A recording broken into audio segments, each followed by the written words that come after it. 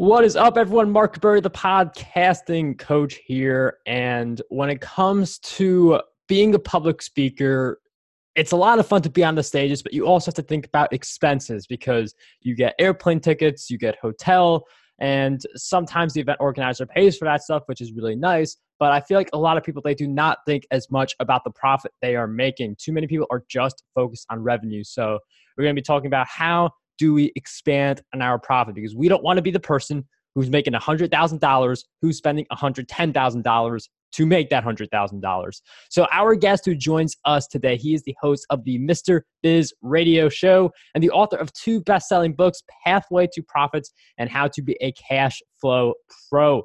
Our guest is a strategic business partner who works with business owners to help them operate more profitably and more efficiently. Our guest who joins us is none other than Ken Wentworth, also goes by Mr. Biz. Ken, welcome to the show. Hey, Mark, thanks for having me. We've been looking forward to this since we set it up. Ken, I'm so happy to have you on the Profitable Public Speaking podcast. And just this idea of profit, we all know it's important, but we do live in a society where people spend more than they make. And from a business context, like, a lot of that is consumerism, what I just said. Like, people spend more than it. But for a business standpoint, it's easy to forget about the numbers. So I'm wondering if you could share with us some of the ways that people are messing up that hurt their ability to make a profit.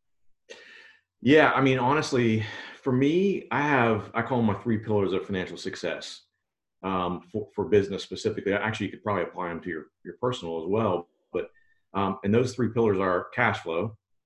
Without cash, you don't have a business, right? You got to have the money. Makes sense, right? You got to get that right. One of the other pillars in the foundation is budgeting. Yes, the B word. I know a lot of people, when I bring up budget, a lot of people, I think most people don't use a budget because they think of it almost that abundance versus scarcity mindset. And they a lot of times think of a budget and it's synonymous with a diet. Mark, if I told you, hey, you got to go on a diet, right away you think, oh my gosh, I got to drink water and eat lettuce all day or eat salads all day. When in fact, you could go on a diet where you're actually trying to gain weight. And it could be the same thing for your budget. You might be reinvesting, what you're making back in your business, but the budget allows you to see where you're at any given point in time. Super, super important. And then the last one is, and this is definitely hit home for the speakers out there, pricing. So there's a piece that I also call the silent business killer. And that is, you have products or services that are actually unprofitable. And people say, every business owner I ever talked to, they said, Ken, we don't have unprofitable products or services. Unfortunately, almost every one of them does. And that's why I call it the silent business killer, because you just don't realize that you have those products. And so, for example, you might have a product or service, maybe it's, you're speaking and you think, gosh, if I charge X, I'm going to make a bunch of money off of this. Again, as you mentioned, Mark, you focus on the revenue, you're focusing on that top line, not considering all the expenses and not considering everything that goes into it. So real quick example, I recently talked with someone who has a media company. So one of the things that he does is they go out and do basically like a photo shoot for realtors when a house goes on the market, right? You see all snazzy pictures, right, online with houses. Well, they go out and do that. And I said, well, how do you price that? And he said, well, I can't remember if the number exactly what it was, but I want to say he said he charges people, I think, $250 to do it. And he contracts out the work, and he charges, I think he pays the photographer $100. And so he's like, I make $150 for every time I send someone out. And I said, well, not really. He said, well, yeah, Ken, 250 minus 100 is 150. Like, you're not very smart. I said, I started looking around. Of course, with a media company, he has all kind of fancy gadgets and everything else. And I looked around, I said, is the rent here at your office, is it free? He's like, what do you mean? I'm like, well, that's not in your pricing, right? You're thinking you're making $150 or not. How about the camera that you have? How about all the video equipment you have? How about all that stuff needs to go into your pricing to really have an accurate picture of what you're making. So you may be landing speaking gigs, but if you're spending, let's say you do a lot of marketing online and you don't run Facebook ads and things like that, you got to include that in. It's not just, hey, they paid me, $2,000 to come and speak. You got to think about what it cost you to get those, the speaking gigs and things like that. Keep it all in consideration. So those 3 things, every client I start with, that's where we start. Cash flow, budgeting, and pricing. Once you get those down, you can start, kind of spreading out and figuring out what's next. And it's important, as Ken mentioned, to really put everything into perspective. I mean, I also put personal stuff into perspective. Like if I sign up for a marathon, like that's something that cuts into business profits. Like it's a personal thing, but it's money I could be using to work on ads. It's money I could invest in dividend stocks. So you got to include all those different expenses. So if you get like that $2,000 speaking gig, all the hotel, plane combined to $1,000, but you go on like a $2,000 shopping spree, and that's a loss. So you do have to include all those different things. And Ken mentioned something really important, which is to reinvest. And one of the things with reinvesting is when you reinvest, you put your money into different areas that sometimes may not pan out, but if you give it time, it can pan out. So how do you determine if something you reinvest in has a loss in month one, you keep going with it because there could be some bright side? Or do you just when's the cutoff point where you say, I've been reinvesting my money in this area, it's not worth it for me to do that anymore? I think it's a good question. I think when anytime you set out and you're investing in whatever it is, I think you have to sort of map out what your intentions are, frankly, like a budget. Because some things, as you know, take longer to kind of come to fruition, right? It takes a little bit longer to brew the coffee in certain situations. And so you might not see a return right away. Whereas other things that you probably should expect to see a return pretty quickly. So I think you got to look at it on an individual case-by-case basis, depending on what you're investing in, as far as that investment goes. And then, set a line in the sand for each individual one and say, hey, look, we need to look at this as a 90 days out or whatever it might be, and see where we're at and make a decision then. Do we double down and invest more in this, or is this not going well? Let's pull the plug. But I think you got to kind of plan all that out. That's all part of a budget, obviously, as well.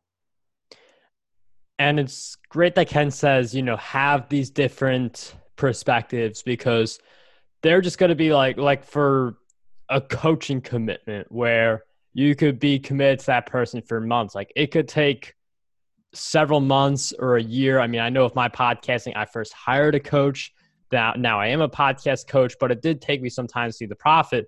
Now looking back, would I do that investment? 100%. I'd do that all over again because I've seen the profit, but sometimes it takes a lot of time to see the return. Other times you're expecting the return right away based on what it is that you're investing in. So it is good to have those different perspectives, and a budget really it's something that makes you smarter about your choices. You can't go overboard, but at the same time, if you set the budget too low, then you're not able to properly reinvest. So what's your advice for people who are looking to set that right budget for them that gives them the reinvestment flexibility without, I spent 110 grand to make 100 grand? Yeah. So what I talk about, and I get this question all the time about, what should a business spend, for example, on marketing and advertising? And so I look at that as most businesses should spend somewhere between 2 and 8% of their revenue on marketing and advertising. You can go up to about 15%, but usually that 9 to 15% range, those are like short-term type things. So for example, depending on your business, you might have an opportunity to see some market share. You may have a competitor that's gone out of business, or you have a brick and mortar, you may have opened a new location. And so you really want to get that thing off the ground. And so you would temporarily, be in that higher range. But I tell people somewhere in that 2 to 8% range is important.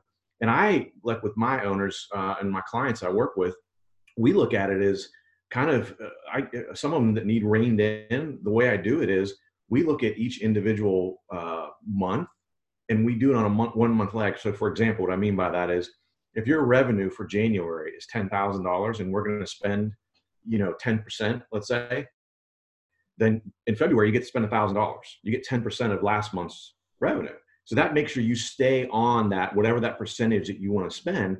It keeps you honest about it, and it makes sure, and that way, the other thing is it creates an incentive, right? Because if you have some different things you want to invest in, some new marketing ideas and things like that, man, you can really push for that revenue in April because you want to, be able to spend that money in May, for example. But that's a way to kind of keep control of your expenses without letting them get out of hand. The other thing I see is I had a client one time that, we set his budget, and he was spending his marketing based on his revenue budget for the year. Problem was he wasn't hitting his revenue targets. So they were lower. So all of a sudden he's spending a lot more than he should have. So he was one of those people that he was the first one. Actually, I'm like, okay, we're doing this on a 1 month lag from now on. If you don't earn it, you can't spend it. I love that. And I feel like that's something that if people actually lived by, if you're not earning it, you can't spend it, debt would not be as much of an issue. And, you know, people just make smart decisions. Now with some people like view advertising as that way to get clients, to attract customers. And they'll say, I need to, any money I make, just pour it right back into ads, let it keep, positive loop. So what are some of the ways that you approach getting clients and building your customer base when you mentioned, 2 to 9% on ads? I mean, some people could go to 9 to 15 in some cases, but what are you doing in the other scenarios? So what do you mean in other scenarios as far as what? Like, what are the other things you're doing to pull in clients, or some of the things that have worked best for you? Gotcha. I mean, for me, honestly, what made an absolute significant change for me, and it was 100% organic, didn't cost me a penny, was I do a lot of videos. And specifically, I have a pretty large following on Facebook, on my Facebook business pages. And so I started doing a lot of Facebook Lives. I do 4 to 6 minute videos that are, instructional in nature, some tips on, I'll cover things about cash flow, about budgeting, all that kind of stuff, hiring people, all these different things, cover them in 4 to 6 minutes. And gosh, I'll tell you, it was amazing, Mark. I mean, the organic growth I got, and then the growth in my followers, people, the videos, I wouldn't say they went viral, but as they got passed around and everything, I got more followers. And then as I did more videos, it was like the proverbial snowball rolling down the hill. It just kept getting bigger and bigger and bigger and building upon itself. And that gives you a ton of options, but that was 100% organic, because like anything else, especially for speakers out there, what better way for an event planner, let's say, to decide if they would like to have you as a speaker at their event than to actually see you speaking, right? Not only if they can't be in an event, they're not going to attend necessarily that, maybe some event you're speaking at, but gosh, if you got video out there for them to see, that's proof positive right there. And that whole, know, like, and trust thing, where people do business with people that they know, like, and trust. What better way to be able to convey that than via video? I'm based in Ohio, someone in Idaho. How am I going to do some business with someone in Idaho? How are they ever going to find me? How are they going to know if they know, like, and trust me, right? But if they've got video out there, it's an easy way. I get stopped in the airport. I had a guy, I was in Orlando airport. I was flying down to Austin, Texas through Orlando. And a guy stopped me in the airport. He's like, "Hey, Mr. Biz, man, it's great to see you." Wow. I didn't recognize the guy. And I'm like, That's fun. I said, "I'm really sorry. I don't remember your name." And he's like, "Oh, I've never met you before, but I feel like I know you. I follow you on social media. I watch all your videos." And he starts quoting things from my videos. So it was just, it's just super, super powerful. And it's all organic, and honestly, it didn't cost me a dime. So. Yeah, video, I've been like, Biden going into 2020 was to fully commit to YouTube, and I'm going to be doing more Facebook Lives, because I've heard people say that, like Ken's come on the show, Profit Public Speaking, and saying, like, Facebook Live. And that is such a great way to engage with your audience. So what I've been seeing on YouTube is you could see the creator like blow up, go viral, something like that. But it's just like a lot of videos, like gaining 1 new subscriber each day, or gaining like 5 views a day. And you do hundreds of them. And then that's why so many YouTubers who have such big audiences, they have hundreds, if not over 1,000 videos already in play. It's just all those little incremental gains. And I'm wondering if you could share a little bit, we'll get back into profit and stuff like that, but what are you doing in the Facebook Lives to turn people into customers and clients? Honestly, it's just, it's kind of the Gary Vee approach, just providing value, covering topics that I know are important to business owners. And then the other thing that happens is people will comment on the videos and they'll say, "Hey, this is great advice. How about, can you do a video in the future about X, Y, and Z?" And so I just put that on the list, and I'll do a video on that. But so people reach out to me, they see on the video and they'll say, "Hey, you know what? I just saw this video." They'll DM me or whatever on one of the social media platforms, or reach out via our website, something like that. But again, I'm taking down that barrier, the know, like, trust barrier, because if you're watching, they're going to find out right away, like, can this guy help me or can he? Do I like him or is he a jerk? Or, you know what I mean? Right. You kind of break that all down in video, and I just pop on and I'm just myself. Like, I don't edit them. They're just Facebook Lives. I just do them. I mean, I know the topic I'm going to cover, but I'll just say, okay, today we're going to talk about cash flow, how to improve cash flow, and specifically about invoicing. And I'll just start talking about it. And I've always been sort of a wing it, I can kind of riff off things anyway, but I just do that. And I think that the feedback I've gotten is that, people see the authenticity. It's not scripted. I'm not reading a script of, which seems so, robotic and unauthentic and not genuine. It's funny. I just do things that sometimes I'm trying to put humor in and everything like that. No one wants to hear about business stuff all the time. It can get boring, right? So I try to jazz it up, and I'm self-deprecation. I mean, I make mistakes all the time. I make fun of myself. I'll say, guys, you won't believe this. Today I did X, Y, and people love that stuff. I had one video. I was actually at our house and I was on Facebook Live and I went out on our deck and it was kind of windy. So I actually connected my lav mic. So I connected it to my tie or my shirt or whatever, and was going through, and it started getting windy. And I said, hey, I want you guys to know I was prepared. I knew it was windy. And so I know you can hear me well because I got my microphone. I looked down. I never plugged it into my phone. So I had this lav mic on my tie or my shirt or whatever, but I never plugged it in. So it wasn't even, I'm like, guys, you won't believe this. I literally showed them, like, this is how much of an idiot I am. Like, I brought it out here. I was trying to think ahead. I didn't even plug it in. People like things like that. They love that stuff. Again, I think it's just the authenticity and seeing that you're real, and everyone makes mistakes, and owning it, and kind of going with it.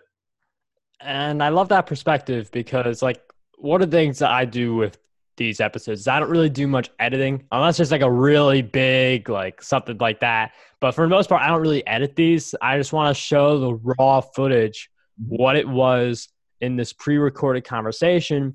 And the way it was in that recorded conversation is the way that you guys are hearing it right now on Profitable Public Speaking. And one of the things I do want to get into is that there are some people who I feel like they just look at the big numbers. They look at top line and they look at bottom line. And I feel like as long as profit is there, there's a tendency to say, this segment of mine is unprofitable, but my business as a whole makes a profit. And I'm wondering if you could share with us, like, do you recommend that approach? Do you recommend like a deeper dive into segments and making decisions there to boost that profit or just to reinvest? Like, what's your thoughts on that? Yeah, I mean, that's I kind of alluded to some of it a little bit earlier, but that silent business killer, that product or service that you have that you don't even realize that might be actually losing money. I mean, on things like that, if you can't produce the product or the service and put it at a price that's competitive in the market, then you should cut it. And you figure out if you can do that. And can you cut your expenses, and so you can put it out at a cheaper price for the consumer? If you can't, it's just not your gig, right? Cut it. And now there are some situations where you might, depending on, again, like a brick and mortar, like a retail store, you might have like, as I'm sure you've heard, like a loss leader, something that gets people in the door. You might actually break even on, or maybe even lose a little bit, but your idea is that's going to get people in the door. And while they're there, they're also going to buy 3 other things, which I make a profit on those. And so that's okay. But for the most part, I don't like to have unprofitable things, right? I don't want my clients to have them either.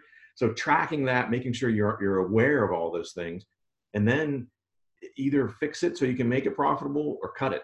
Don't do the product or service anymore. Again, unless it's a loss leader and leading to other business for you. But for the most part, I had that situation with a small manufacturer where they make things like countertops, shower stall bases, and things like that for the largest home builder in the area, a huge home builder actually around the country, was one of their clients. What I found out was they were only using one of their products, and it was unprofitable for us.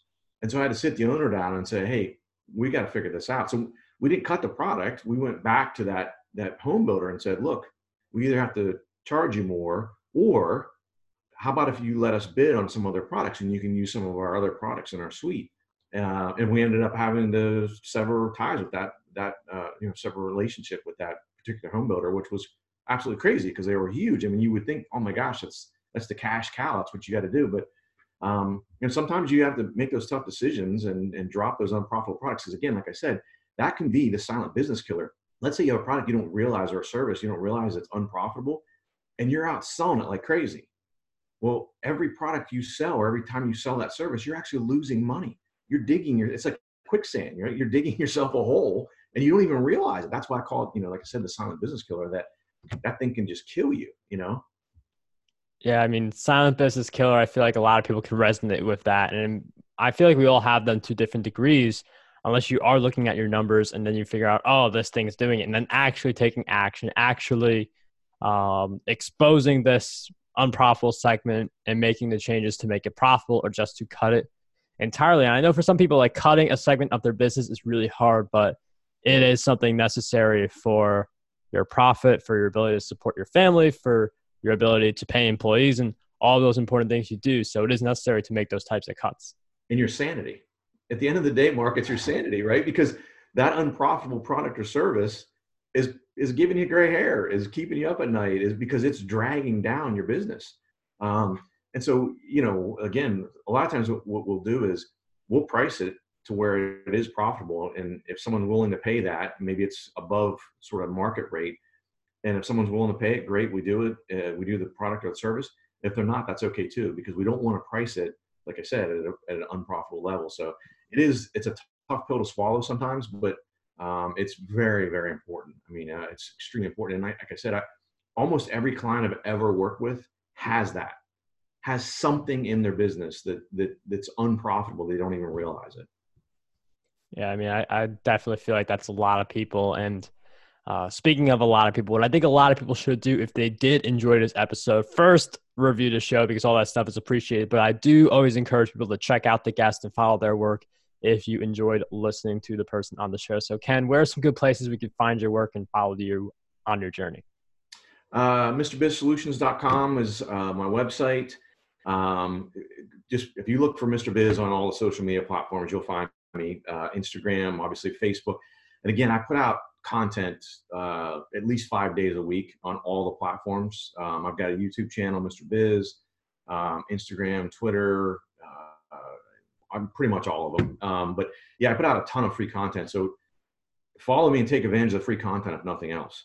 And if there's a business topic you'd like me to cover in a future video, DM me or drop me a message or whatever, and I'll give you a shout out on the video and cover a topic that might be helpful for you. Ken, this has been such an awesome episode. Links will be in the show notes. But once again, thank you for joining us on the Profitable Public Speaking Podcast. It was a pleasure to have you here today. Thanks, Mark. Appreciate it.